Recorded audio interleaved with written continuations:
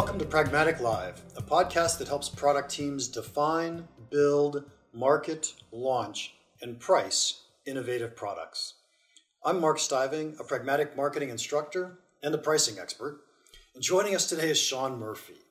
I've known Sean for many years. He's one of the smartest and well-read people that I know. Many years ago when I was running and helping startup companies, I'd attend Friday morning breakfast meetings that Sean put on. It was always great to hear ideas from other entrepreneurs, but especially interesting to hear what Sean thought. Sean was an early employee at Cisco. He later returned there to manage business development. When he left Cisco in 2003, he ventured out on his own with the goal of helping entrepreneurs in high technology be successful. And he's been doing this ever since. He's helped hundreds of startups. Welcome, Sean. Mark, it's great to be here. I really thank you for inviting me. Oh, my pleasure. And I'm going to have fun talking to you for the next half hour or so. Quick question. Are you still running those networking breakfasts? Yeah, we call them the Bootstrapper Breakfasts. We meet 3 times a month in Silicon Valley. They're early in the morning. And then we've also got other volunteers that run them in a number of other cities. San Diego, San Francisco, Oakland, Philadelphia, Tampa. About 12 or 15 cities across the country now. Wow. I'll tell you what, I always found him interesting and fun, so I'm thrilled that you keep doing that. That's great. Well, I want to start this off with, you may know that our audience is product management, and yet you tend to work a lot with entrepreneurs and startups. Me personally, I don't see a huge difference between the two. I mean, after all, I'm always telling product managers that they're the president of their product. Is that consistent with your experience or thoughts? I think so. I think good product managers are entrepreneurial, certainly. We have a couple of times we've been called in. Typically, when we work with more established firms, it's where a product has failed to meet revenue expectations, and they're trying to figure out how to pivot or to relaunch or to figure out what to adjust. In most of the startups, the entrepreneur has to act as a product manager. So I do see a fair amount of commonality there. Yeah, I certainly remember back when I was running startups, we had one of my co-founders, he was the product manager, also VP of marketing and the single biggest co-founder, but he was doing all the product management functionality, driving it hard. So one of the things I see that seem to me to be different, though, is that product managers have less authority and more politics. What do you think of that one? Well, anytime you have an organization, you have politics, right? We got called by a public company a couple of years ago that had launched a product, and product had not met revenue expectations. And so they said, "Look, we've done this, and it was a new market for us, and here's where we are." And we said, Anthony Scampavia and I were on the call, and we said, "Okay, look, you can change the way you're talking about the product. You can change who you're targeting, or you can change the feature set. And that's typically from least expensive to most expensive." And then it was a conference call, so they said, "Just a minute," and they put us on hold. And we were on hold for maybe 3-4 minutes. And I said to Anthony, I said, "I've never been fired in the first 5 minutes of an assignment before, but this is..." So then the call came back on. And they said, "Yes, we've discussed it amongst ourselves, and we agree. We're gonna look at it in that sequence." I think the thing that I enjoy about working with entrepreneurs is that if they don't like what you're saying, you'll just have the disagreement or the interaction right in front of them. I think in larger companies, you're right. There's more of this. It's more difficult to kind of call things the way they are sometimes. So I think there's probably more internal selling involved in a product manager's role in a larger company than an entrepreneur faces, certainly until his or her startup gets larger. Yeah, absolutely. Well, let's jump into the direction I really wanted to take today's call, and that is sales forces. You've worked a lot in business development and creating sales forces and pushing pricing through sales forces. What do you see as the biggest issues if we're going to launch a new product or a new pricing model into a sales force? Well, there's a lot of aspects to that. I think the first thing often is getting the entrepreneur at least willing to put a price on it. I think the second thing is oftentimes in your beta process or your new product introduction process, you may offer some very substantial discounts to your beta folks just to compensate them for the costs that you're imposing on them by asking them to help you evaluate and actually take an unfinished product and help you finish it more. So the trick is to lay the groundwork to be able to raise prices later or not anchor in the sales force's mind, hey, the product was only $1 for the beta sites. Where are we going to charge, $10 or $8 for the regular product? So figuring out how to move from beta to the early deals to a sustainable price based on feedback from the field, I think is a delicate dance. Yeah, so you touched on two things. Let's dive into the second one for a second, or first, I guess. How do you do the dance? What suggestions do you make to people to say, here's the way I want to present prices to a potential beta, while at the same time not messing up my market so that everybody expects deep discounts in the future? So there's a couple things to it. One is I think you've got to go back and focus on what is the value to the customer and what's the impact on their operation or their infrastructure or their business. So the more you can be having conversations about objective criteria about the customer's situation, I think the better it is for both the field and the product manager. I look at it a little bit. If you were two doctors trying to come to a diagnosis, you would be looking at objective measures, test results. You're trying to actually look for objective indicators of where you're going to either solve a problem or create value in other ways. Yeah, and so it sounds to me, without having asked you or talked to you about it, sounds to me that you are 100% behind this concept of value-based pricing. We're going to charge what our customers are willing to pay, or how much value we deliver to them, or some portion of that. As I understand it, yes. I think there's always a baseline. There's always, so that's got to be tempered by what other alternatives are available to. I mean, your competitors get a vote as well. But yes, if you take both their current operating baseline and then what alternatives are available to them, yeah. Are you working mostly with B2B type business? Because it's so much easier to find value or quantify value in B2B than it is in any B2C type spaces. So I have to tell you, we really, our typical client is a team of 2 to 5 engineers or scientists who have some kind of working technology and are selling to business. So the physics of consumer markets, we don't handle that. So everything that I'm talking about for the next 25 minutes or whatever relates to selling to business. Not so much the psychology of selling to consumers or even considered purchased by one individual. Okay, that makes sense, and that'll at least put boundaries around the conversations we're having here. The other thing that you were mentioning was the fact that entrepreneurs often don't want to put a price on something. Can you go into that? Why are they afraid to put a price on it? I don't know, maybe when you were in high school and you were thinking about asking a girl out, there's this point in time when you haven't actually asked her and she's turned you down, that you can still imagine this wonderful evening together. And the problem is that when you actually put a price on something, then the other person says no or doesn't counter, then you're done. I think the way that some entrepreneurs try to finesse that is with, well, let's give it to them for free. Let's give them an evaluation. Let's give them a free evaluation.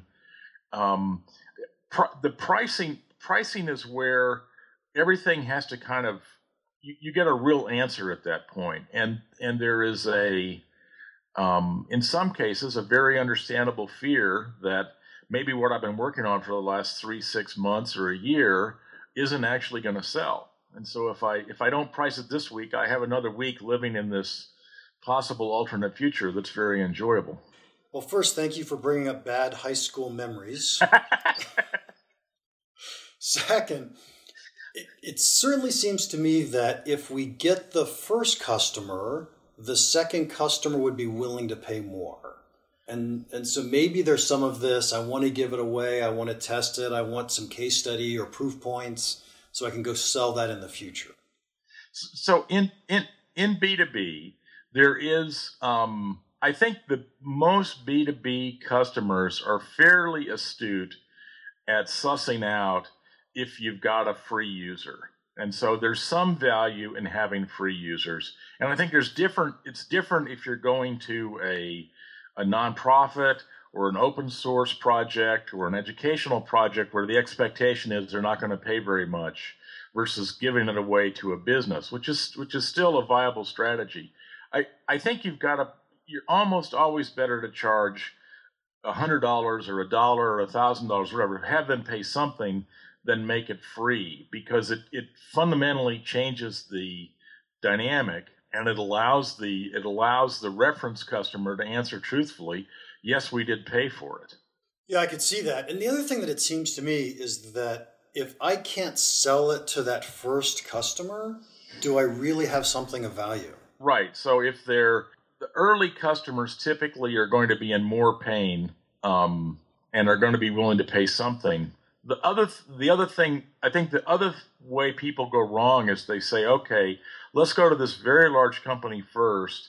They've got the most need, and they'll pay the most, and then that'll determine the market. And ordinarily, you've actually got to do this kind of this 3D negotiation. You've got to start with the smaller people who can make decisions more quickly.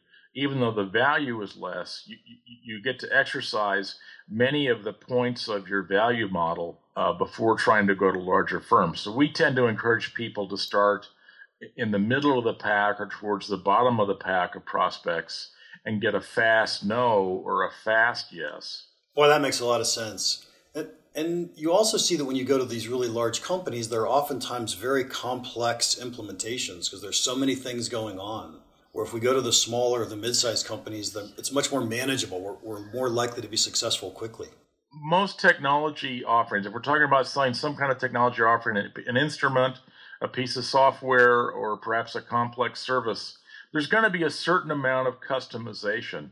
In the very beginning, it can be hard to untangle what's missing from the product. So you've got customers that are asking you for extensions or new features or customization, some of which is because the product is not maybe defective, it's not complete, and some of which is because, let's just say hypothetically, General Motors or IBM has got this unique internal requirement. And it can be hard to determine, are you looking at a missing piece of functionality, or are you looking at something which is required just for this one customer? So starting smaller, the smaller firms tend to be less idiosyncratic, I guess.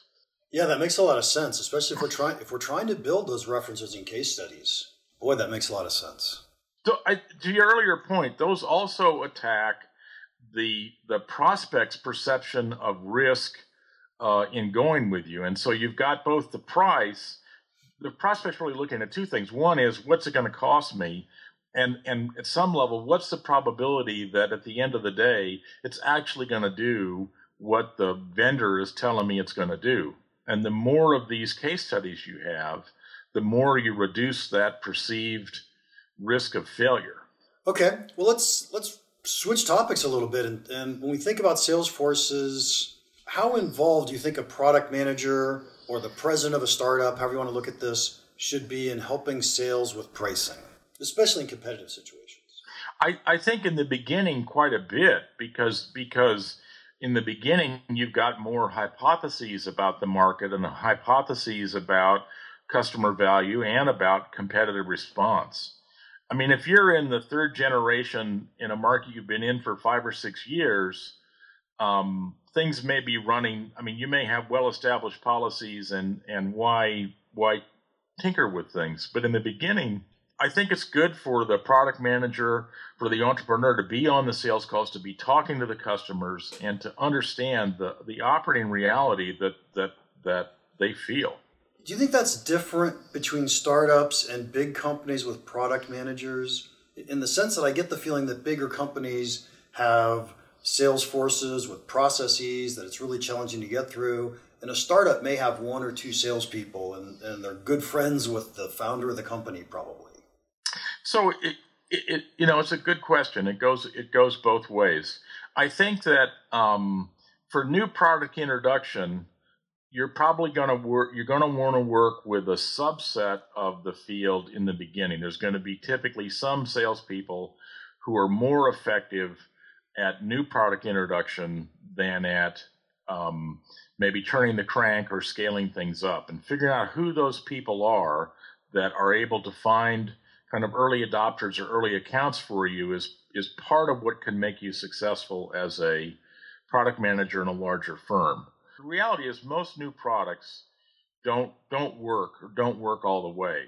And so from a sales guy's perspective, if I can sell a product that I've already sold 50 or 100 times and I understand pretty well everything, that's often more money than trying to get down the learning curve. And there's a sales learning curve just as there is a manufacturing learning curve and a development learning curve on a new product. So you want to find salespeople that are more comfortable moving down that learning curve. I think the other reason for the product manager to engage with the field is it's much more effective 3 months after launch or 6 months after launch to have a few salespeople get up and explain how they've sold the product to their peers than for you to still be the person in the front of the room explaining to them how you think they should be selling it. Because even if you're going on the calls with them, as a business development guy, as a product manager, you're never going to have the same level of credibility that a peer salesperson is going to have.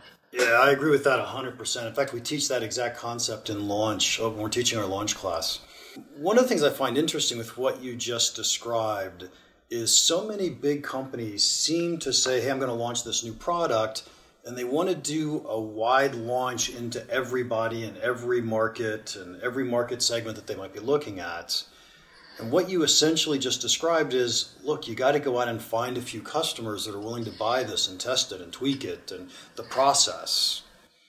So I'm a huge fan. Mark Leslie wrote this Harvard Business Review article called The Sales Learning Curve, and it's maybe a decade old now. And he's now a venture capitalist, but he was an entrepreneur before that. And I really think that there's an increasing recognition that in the same way that in a manufacturing line, you do a pilot, you do a prototype, you try and de-risk that process. The big bang launch, certainly after the dot-com collapse, has kind of gone out of favor. So again, we don't do consumer, but my understanding, having attended talks and lectures by people at Procter & Gamble and Johnson & Johnson, is they do a ton of testing before they launch products, and there's a lot of testing that's involved, and I think that's also important in the B2B space. It's funny that you say that, and I agree with you completely, but I teach a lot of product marketing managers, people who are usually launching new products when we come up with them. And when we teach them this concept of having a launch strategy, a specific approach, and who you're going after, it's just brand new to most of them. They're thinking, oh, we launch a product, we launch it to everybody. I also, I've worked as an entrepreneur and a change agent in some large firms as well. And that typically involves being an early adopter of technologies, either ones that are being developed internally or by working with other startups. And I think that there are, again, in the B2B space, there's certain customers that are more friendly to new products and will actually take it out on a kind of a shakedown cruise for you, or more willing to work with you. It's especially the more innovative or the more novel a new offering is. If you've got something which is a form, fit, and function replacement for an existing product, and you're better, faster, cheaper, and you require no behavior change or no process change or no workflow change on the part of the customer, then you can probably safely do the big bang launch, because your argument is it's just like that, but it's 10% cheaper. It's just like that, but it's 20% faster. As you depart from what are more kind of incremental products into ones that require changes in workflow or work design, then I think you're well advised to go through a slower introduction process. So you can debate. The other reason to do that is the real thing the customer's looking for is not that they've signed the check or they've signed the PO and that they've given you their money. They're looking at a value realization step, or they're looking at where can they go back to management and go, look, we've actually proven that this new thing has taken this risk out of the process, or cut our costs by this much, or cut our cycle time by this much. And that may occur after purchase. So you need to really focus on when does the customer know they've got value, not just, they gave us a check. Yes, absolutely. And so that kind of leads me into another topic that I love, and that's this concept of win-loss. Are we out doing win-loss and finding out how much value we did deliver to customers? We look at 3 outcomes. So we do a fair amount of win-loss. You can also call that why did they buy? You're asking essentially the same questions. There's a third outcome in win-loss, which is that, so we define a win as they purchased the product and they're in production and using it. A loss is they didn't purchase from you, they purchased from somebody else, or they funded an internal project to go solve the problem. And there's another category, which is you actually went and you gave 3 demos and you gave 2 revised proposals and you met with the committee and you check back in 90 days later and they haven't moved forward on anything. And so we call that a no decision. And that outcome is surprisingly common. I mean, that may be, depending upon the sales force, anywhere from a third to a half of the outcomes, so that it was on the forecast. I think the reason to do win-loss is both to probe for the value realization, to probe for the value that's there. It's also to refine your diagnostic and discovery process to make sure that you're actually talking to people that are in enough pain or have enough need. They're going to make a decision. We call that no decision group, we call them the status quo. Status quo. In that their problems aren't bad enough, they're not going to spend money to solve them. Sometimes, though, you get people in large companies that have too much time on their hands that love to talk to salespeople, that you can expend a lot of effort into that no decision. Yeah, absolutely. And so when we teach win-loss, we teach a lot of things around win-loss and things that you need to go learn. But from our perspective, one of those really important things are what are the buying criteria that people are using and who are the different people involved in the buying process. And so if you could separate out the no decision type people, type personas from the people that are actually making decisions, whether it's in your favor or not in your favor, boy, that's a huge win for your sales force. Right. And I think you're in the beginning, certainly, one of the reasons to do the launch more slowly is, so there's 2 things that happen, right? If you're a product manager, you're very excited about what the product can do. And when you imagine this product in 100 different firms, you see value in all 100 of them because you're excited about the product. And a little bit of the win-loss, I think, helps you calibrate on where people really have enough pain to make a change, and what may be some blockers or some aspects of their existing process or infrastructure that make your product much less suitable. And so if you can explain to the field, avoid these situations, A, B, C, D, and if you hear either this or this, then you've got a real prospect on your hands. I think that saves everybody time. Okay, so the last topic I really wanted to touch on today is sales compensation.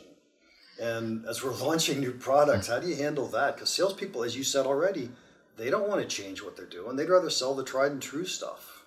It's a tricky thing. It's a very tricky thing. So the other side of this is, as the sales guy discounts, do you take that out of his commission or not? And how do you avoid the tension of, if he's only compensated on the deal and not the size of the deal or the margin in the deal, then you create one kind of conflict. The flip side is so I think there's a couple things. I think as a product manager, you've got to have at least a pretty clear idea of what the niche is you're looking for and give the field some targeting criteria or some objective tests that a prospect should pass. They should be of this size. They should be operating in 4 different sites, or they should be trying to move this amount of bandwidth, or they should be trying to process this many, protein calculations in a week, or they should be trying to run this many blood tests, or what. In other words, there should be some relatively objective criteria that can be used as part of the selection and forecasting process. The second, so that if you want to pay them to bring you the opportunity, you can break that out and you can say, yes, you've satisfied. You've at least brought us from the people people that we believe are viable prospects based on these criteria. And so you might think about compensating just to get those conversations in the beginning, because many things can happen between talking to a viable prospect and your ability to close before you've debugged the rest of your process. So that's one thing to consider.